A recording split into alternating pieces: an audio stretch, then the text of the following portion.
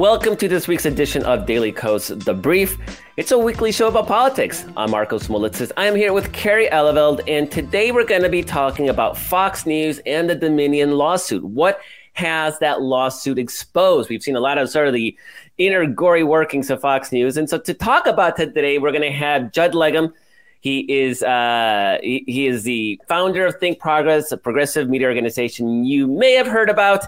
He is currently the author of the independent newsletter Popular Information that focuses on accountability journalism. It's actually freaking fantastic. If you don't follow Judd's newsletter or him on Twitter, I absolutely 100% recommend it because it's good stuff. Judd, thank you so much for joining us. Thanks for having me, Markos. So just to start things off, I love the catchphrase accountability journalism, and I think you actually embody that quite well. But most people probably don't know exactly what that means. So in your words, can you tell us a little bit about what accountability journalism is and how you fit within that frame? Yeah, well, basically what I try to do on a daily basis is look at people or entities that are in power, that have power, whether that's Fox News, whether that's Walgreens, whether that's Kevin McCarthy, a whole range of different topics, but then look in and see what they're saying, see what they profess to believe, and compare that, hopefully using hard evidence, with what is actually going on.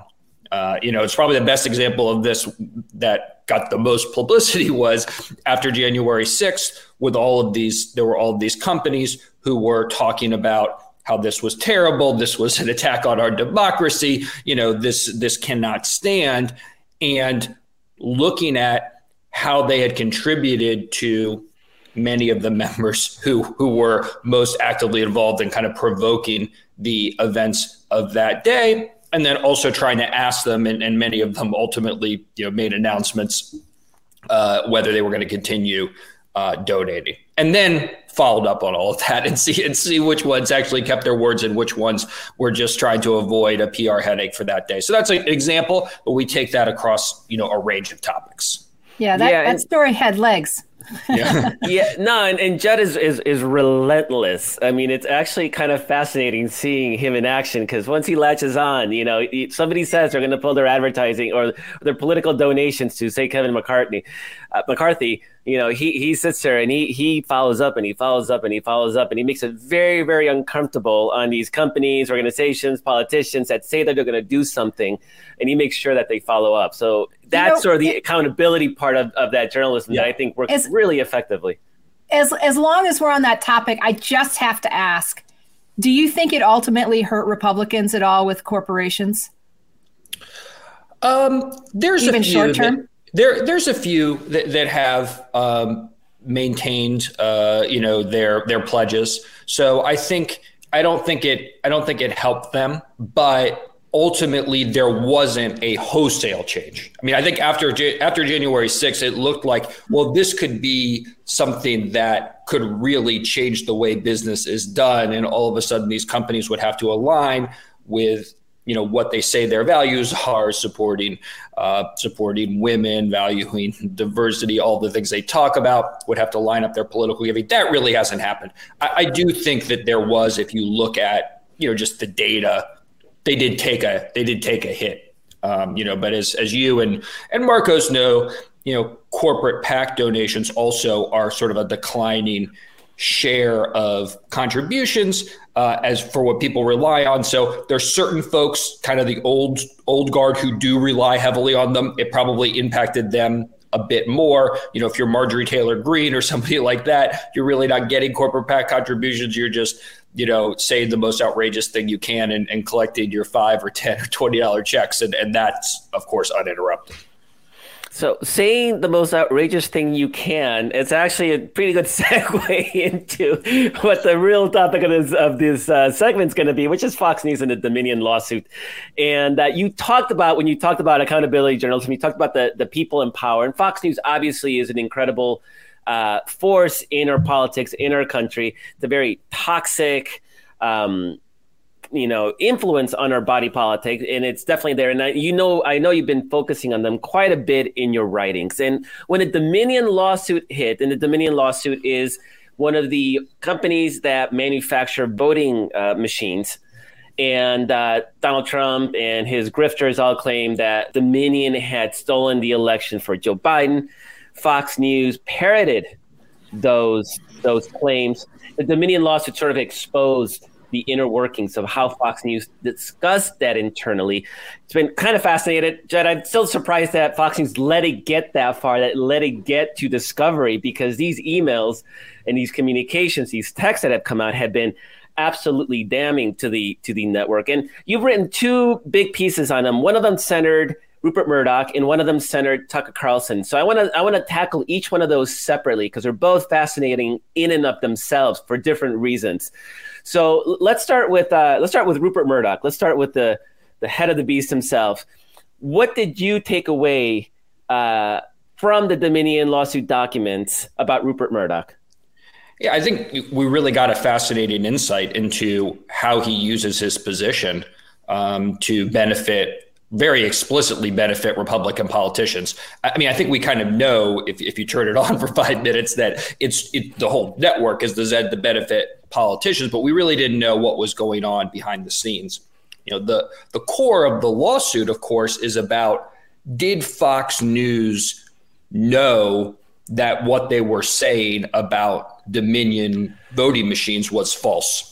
Seems like a lot of evidence is there that they did know that it was false. But we're also getting these really amazing insights into the operations. And one of the things in a recent filing, kind of mixed in with all these text messages and everything else, was an allegation, which really has been subsequently confirmed by Fox News, that Rupert Murdoch himself, in a communication, sent a Biden ad that had not yet aired on Fox News to Jared Kushner, who of course is, basically at that point running the Trump campaign, or is that's basically what he's involved in. And that's a really serious thing, because basically, there's the Fox News everyone knows is in the tank for Republicans, but on a parallel track, everyone's kind of taking them seriously in a sense as well. They were the host of a presidential debate in 2020. I mean, without ancient history, in 2020, they hosted a presidential debate. And Biden, and this I think would surprise a lot of people, spend a huge amount of his cable TV buy on Fox News. So as a result, he is in advance of these ads airing. Of course, you've got to send it to the network, so they have it queued up for when it's ready to air. And the act of, just from a moral, I got to get into the legal niceties of this too, but before we get into that, I mean, just from a moral perspective, taking that information and providing it to a rival campaign is so completely unethical, because you're sort of taking advantage of the fact that the Biden campaign is treating you seriously enough to actually spend their money on your network and send you these ads in advance. You're taking advantage of that trust, and you're using it, to give Jared Kushner and the Trump campaign an edge. Yeah, you bring up an interesting point, though. You knew that Fox News is an arm of the Republican Party. I knew that. Kerry knew that. There has been this concerted effort with the traditional media and even the Democratic Party to keep trying to claim that Fox News is some kind of credible news organization. And they'll even try to make distinctions like, well, the prime time lineup of opinion is different than the daytime news component. I've never seen that difference. And I think for the first time, we're seeing a lot of Democrats finally start like, should we be spending money on Fox News? I mean, do you get in any sense why it's been so hard to let people, for people to really realize that Fox News is what is blatantly, obviously, to our plain eyes, is what it is, which is a partisan Republican extension of the conservative movement? I mean, I think these documents are changing it somewhat, but yeah, I agree with you. It's a little perplexing. And I would always be fairly critical of these decisions to let Fox News play a moderating role in these debates. But they would be like, no, Chris Wallace is good. And he's obviously better than some of the other folks that are on there. But relative. I mean, Chris Wallace, who has since left, of course, he's not there anymore, right? Yeah. But I think that, there was this, I think there's an issue among Democrats that they want to play fair. There is a commitment, oddly, although because they're accused of the opposite of this, there is a commitment to sort of free speech. Let's connect with and let's try to persuade some of those folks on Fox News. I mean, that's what the Biden administration was doing, or maybe at least kind of depress, their supporters somewhat. I think what these documents show, and they show it not only among the primetime hosts, but they show it across the whole network, from the morning to the night, is that it doesn't operate in that way. And any information, any interaction that you have with them will be used all the way up to and including Rupert Murdoch to benefit the Republican Party. So I think that, I don't anticipate that in 2020, well, there may not be a Democratic primary debate in 2024, but in the general election, I don't see Biden or Democrats agreeing to have Fox News moderate another debate after this. And I think they're going to be, we'll have to see where the ads go, but I think they would have to think twice about it. Judd, have you noticed any fallout among sort of the Washington, D.C. reporters? Part of what happens in Washington, and I reported there for several years on the Obama administration, is that everybody's kind of chummy. It's like, oh, well, I know Tucker Carlson. I see him at the bar or the gala or whatever. He's not that bad. I mean, of course he is. He's like a right-wing propagandist now. It's horrific. But there's this chumminess that allows people to kind of like go along, get along. And I think that has helped a little bit Fox News, just people not wanting to alienate the, Fox News reporter who sits in the White House briefing room or whatever. Have you noticed any mainstream journalists really take a turn? Have you seen, some significant fallout or change in tone towards Fox News since this happened?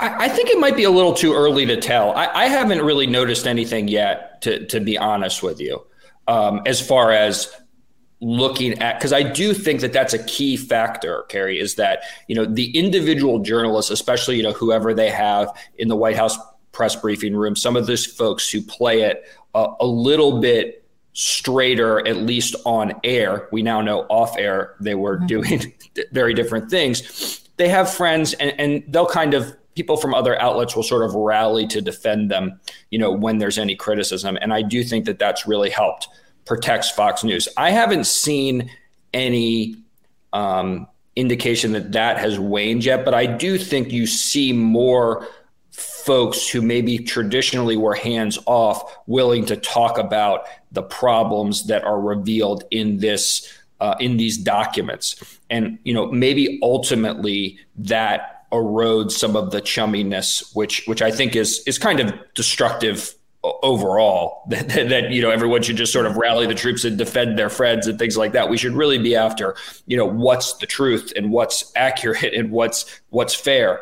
So I think we'll have to see. But, I do think that you touch on what's a really important dynamic, and has it allowed Fox News, at least to some degree, to keep their legitimacy to this point. So you say that in addition to the primetime host, that the documents actually showed that the daytime news operation was also impacted, was also heavily politicized. Can you speak a little bit about that? Yeah, a lot of this, involves the call of Arizona, which, of course, you're a close follower of the polls, so I'm sure you remember, and probably most of the people listening remember, that Fox News was the first network to call that. That was by a whole separate operation, which they then dismantled immediately afterwards. But you had hosts, somebody like Bret Baier, who's probably considered the most straight journalist who's regularly on Fox News, saying, hey, we're getting hammered by this. We're getting hammered in the ratings. We need to walk this back so we can put Arizona in Trump's column. So to have someone who supposedly is your straight news anchor, focusing on what the impact of reporting the truth is on your ratings, and then also actually just advocating to just roll that back and even more oddly, put it in Trump's column. I mean, no one was even saying at that point that Trump was ahead. I think there were clearly a lot of people saying, we'll take it out into neutral. I don't think people were saying put it in the Trump's column. So to have someone like that, I think, raises questions. I mean, he was basically the best they had. I don't know who else you would point to once you exclude him as somebody who you could say, hey, they're being reasonably fair.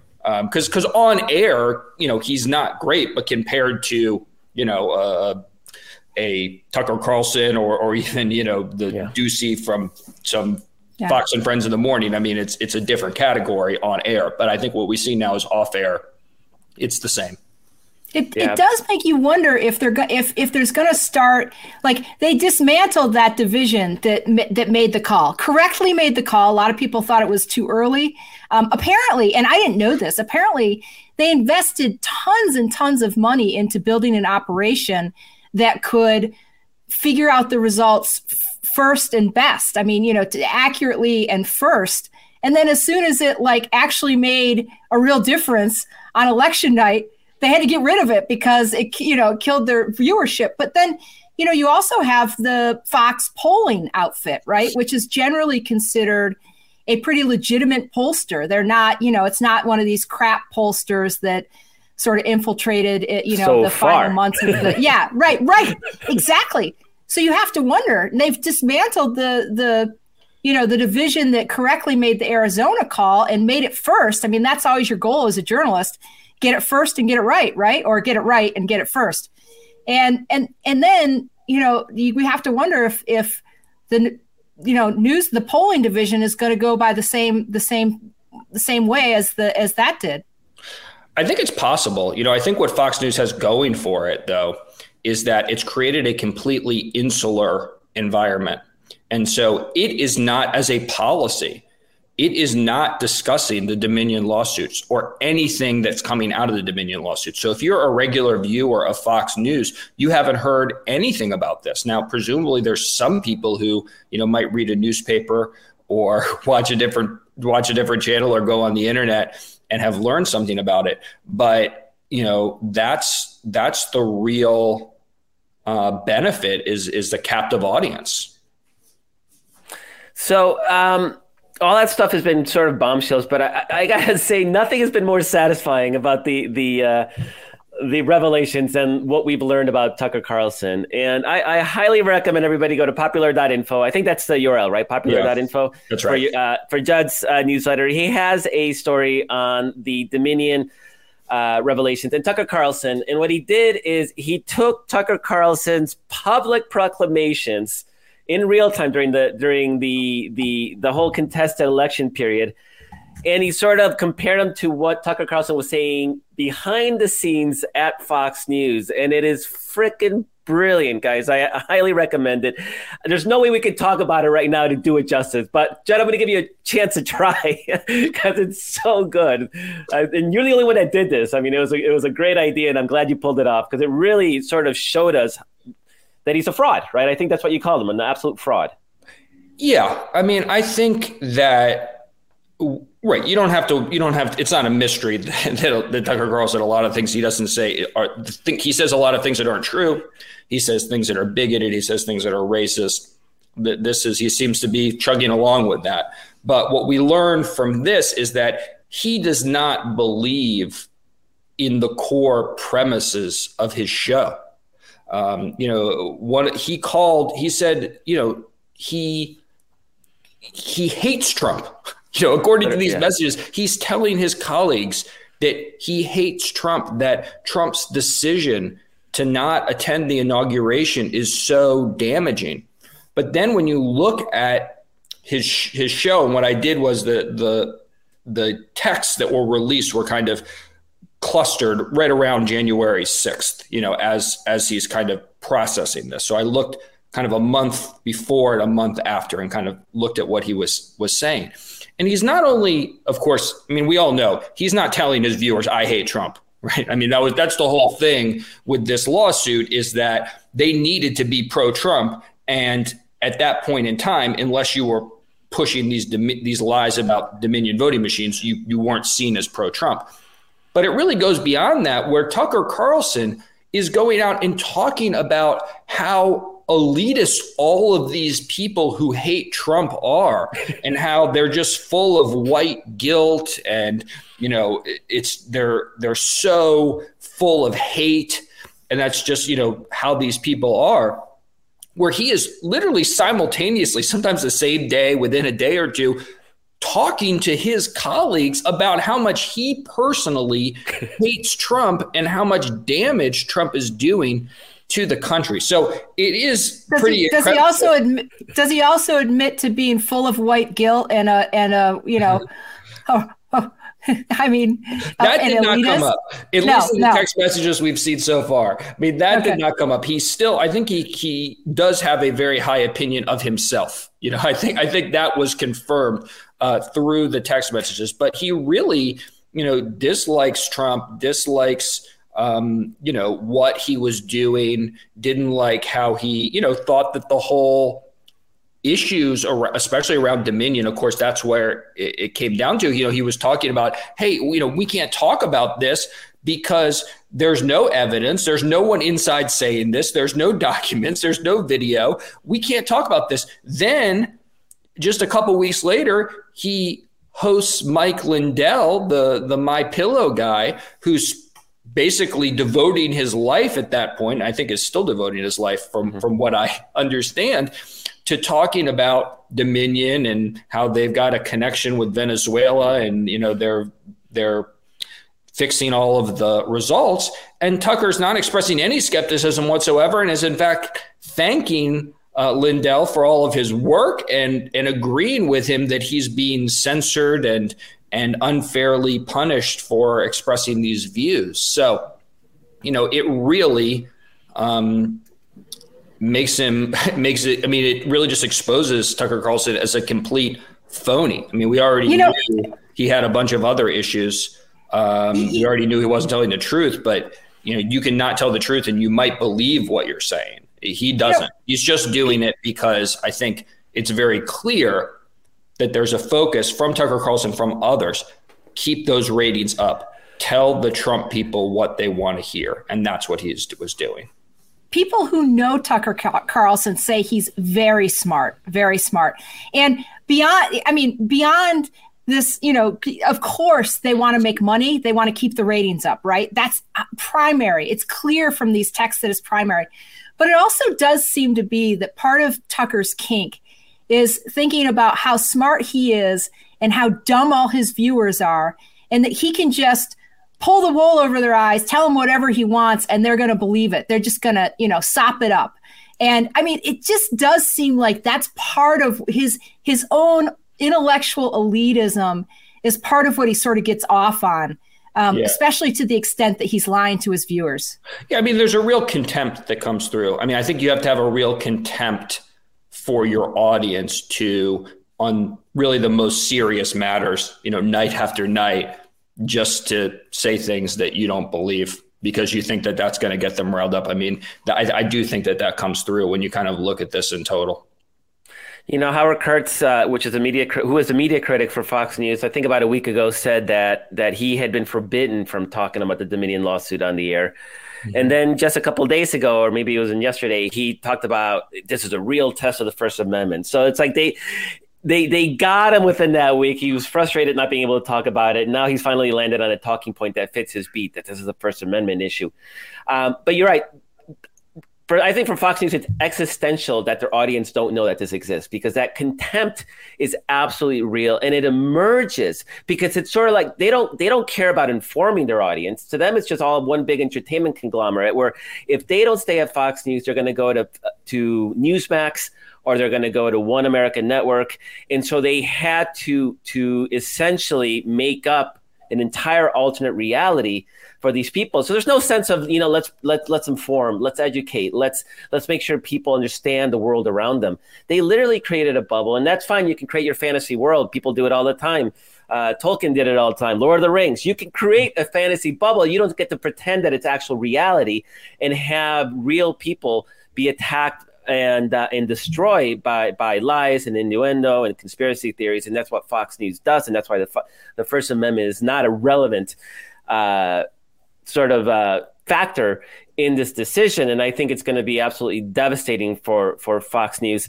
We're almost out of time, Judd. Is there anything else you sort of want to talk about on the Fox News? And if not there, we can actually talk a little bit what people can do to get more information from you, because I absolutely highly encourage everybody to follow Judd on Twitter, and so let people know where they can follow you. Or any final thoughts on Fox News? Yeah. The one other thing that I have touched on in some of my writing is just how this is financed. One of the things you'll notice if you ever spend an hour watching Tucker Carlson is that he doesn't have much advertisers left. It's kind of My Pillow, it's Sandals Resorts, and it's a couple of other things. But in general, they're making more than half their money off carriage fees. So that's something that everyone who has cable, or even most of these sort of streaming alternatives to cable, have Fox News. They're paying some of that carriage fees, and that's what's really keeping them afloat, gives them a lot of insulation from any exodus of advertisers. So I think that's important just to keep in mind, that there's a structural component and that potentially could be reformed. As far as me and where you can find me, more stuff like that, the website, which I think you said before, is popular.info. You can get everything there. And then on Twitter at Judd Legum. Judd Legum, that's JUDDLEGUM. Judd, thank you so very much. This was fun. I'm glad we connected, and I hope that we can have you back on to talk more of this stuff, later on this year, because there's a lot of good stuff that you're writing about that really sort of slots in to the themes that Kerry and I, and Daily Kos that we're working on. So there's a lot of cross-pollination there that we definitely want to encourage and inform our viewers and readers about what you're up to. So thank you so very much for joining us. Great. Thank you both for having me. All right. Bye-bye. Kerry, carriage fees. I just want to expand a little bit more on that before we move on to quickly to another topic. But every time you pay a cable bill, Fox News gets about $5 to $6 of that. So if you subscribe to cable, or if you subscribe to a streaming version of cable, you are literally paying $5-6 a month to Tucker Carlson. And this is this is kind of makes you sick when you think about it, doesn't it? Just little. Yeah, it's a Fox News tax, and the way they do it is, one is if you were to cut the carriage fees, they're going to send their minions after them. I mean, we're seeing that right now with I believe Newsmax is trying to charge carriage fees, and they're saying who's it, Comcast or AT&T? I think it's AT&T saying like, no, we're not going to pay Newsmax carriage fees.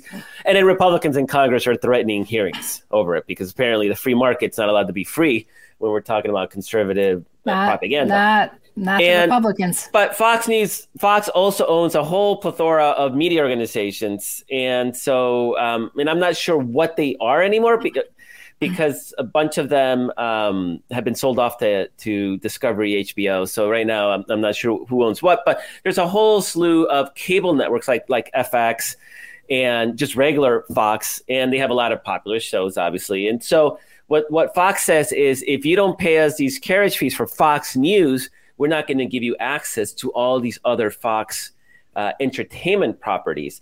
And so that's how they're able to sort of extort the cable companies. And if you wonder why cable bills kept going up and up and up, that's the reason why. And not just Fox, but also Discovery and Disney and all these companies, they kept jacking up those carriage fees. It has what's really sort of put a crimp on that, though, is cutting the cord. And I cut the cord, and I've never looked back. And I highly encourage everybody, believe it or not, you can get most of real-time television with an antenna. These things exist unless you live out in the middle of nowhere, and I know a lot of you do, and then you have limited options. But if you're living in a city or in the suburbs, you can actually get everything via antenna. And the dirty secret is you can get it via high definition. It looks better than compressed cable if you have a nice TV. And the antennas cost like $10, and you can literally mount it behind the TV. That's what I do. You don't need a big old antenna on the top of your roof like in the old days.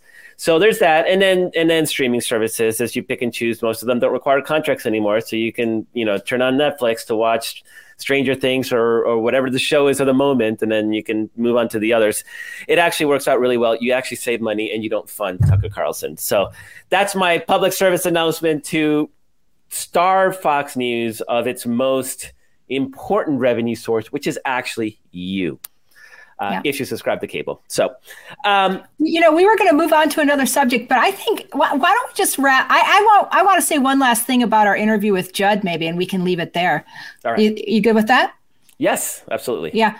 Well, so in the beginning, we talked about off the topic of Fox News, we were talking about this, about the fallout, the corporate fallout after January 6th, and how there were these pledges by corporations to not fund, people, the Republicans who supported January 6th, and they pledged to, not give money. And Judd followed up on that and found that some of them went soft pretty quickly and started hedging, and some of them re-upped, said, well, our corporation isn't going to do it, but our PAC might, But he ultimately said, and I thought this was interesting, he thought there was some drop off essentially for the 2022 cycle. And I think that's interesting because in normal circumstances, he said, well, we all know that that's not the end all be all of fundraising anymore as PAC money, right? Because people can do grassroots fundraising, and grassroots fundraising can make up a ton of money. That's where a bunch of the Democratic candidates just absolutely pummeled their Republican rivals because their grassroots donations were great. But it did end up making a difference that these corporations weren't playing quite as much by Judd's estimation, because a lot of the Republican candidates actually were so crappy, and they were the MAGA election denialist candidates, that they couldn't grassroots raise money. Like, people hated them. No one wanted to give money to them for the most part. They were sucking wind on grassroots donations, people like Blake Masters in Arizona and stuff like that. And so if you can't get the grassroots money and you can't get the corporate PAC money, then you're really in a bind. And that's where we saw, the Senate Republicans at the last second scrambling to try and shore up money and advertising so that they could get equal play against Democrats. And in many cases, they spent way more money and still couldn't get equal play because because it was PAC money and it wasn't direct candidate money. You get a better rate as a direct candidate. But I actually think I actually think that probably did make a difference in this last cycle, that there wasn't as much corporate PAC money flying to these Republicans early on. And then it put a lot of pressure on the candidates, and they couldn't produce. And eventually, you've got Senate Republicans running around the last second trying to make up the shortfall. Yeah. And ironically, it was Mitch McConnell's super PAC that actually bailed out Republican candidates in Ohio and North Carolina, and particularly North Carolina, that was incredibly, incredibly close, where we had dramatically outspent the Republican. And, for all the way Republicans hate Mitch McConnell, I mean, he delivered a Supreme Court. He actually kept things closer in the Senate than it should have been. I mean, had we picked up that Senate seat in North Carolina, the picture would be a lot different right now in the Senate, and it would give us some cushion ahead of next year's elections, which are going to be really, really, really tough. So, yeah, absolutely right. And, Judd's great. I just want to keep singing his praises. You can catch him on Twitter at Judd Legum, JUDDLEGUM. And he tracks. He's been, like I said, he's accountability. So he looks to see who is donating to who and puts pressure on them to do something about it, and follows up relentlessly. And so he's great. His newsletter, it's a Substack newsletter, but you can find it at popular.info. Again, absolutely fantastic work. There's a free version. There's a subscription version. It seems like he's doing really, really well over there because the product is actually kind of amazing. So I'm glad we had him on the show. I'm glad we got to talk about this and connect. And I'm glad we got a chance to introduce him to you guys, our audience. So thank you so much for being part of this show today. Kerry, thank you so much.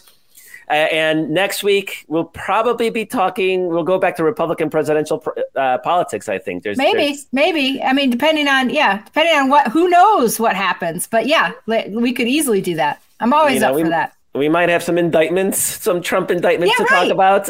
Yeah, who knows? When are the indictments going to fall? Let's manifest that into reality. We'll work on manifesting that. And thanks to Walter for producing the show. Thanks to everybody who helps make the show happen behind the scenes, like Kara and Paul. Thank you, the viewer, listener, reader, for being part of this movement for our democracy. This is our little quiet area. We're enjoying it. We're just watching Republicans tear each other apart, but we're going to have to engage pretty soon. So let's take this moment to just bask in the Schadenfreude and then get ready for the battle ahead, because the battle for our democracy is never ending. Republicans aren't resting. We cannot either. So thank you so much for being part of it. Thank you so much for joining us and being fellow travelers in this battle. Catch you all next week.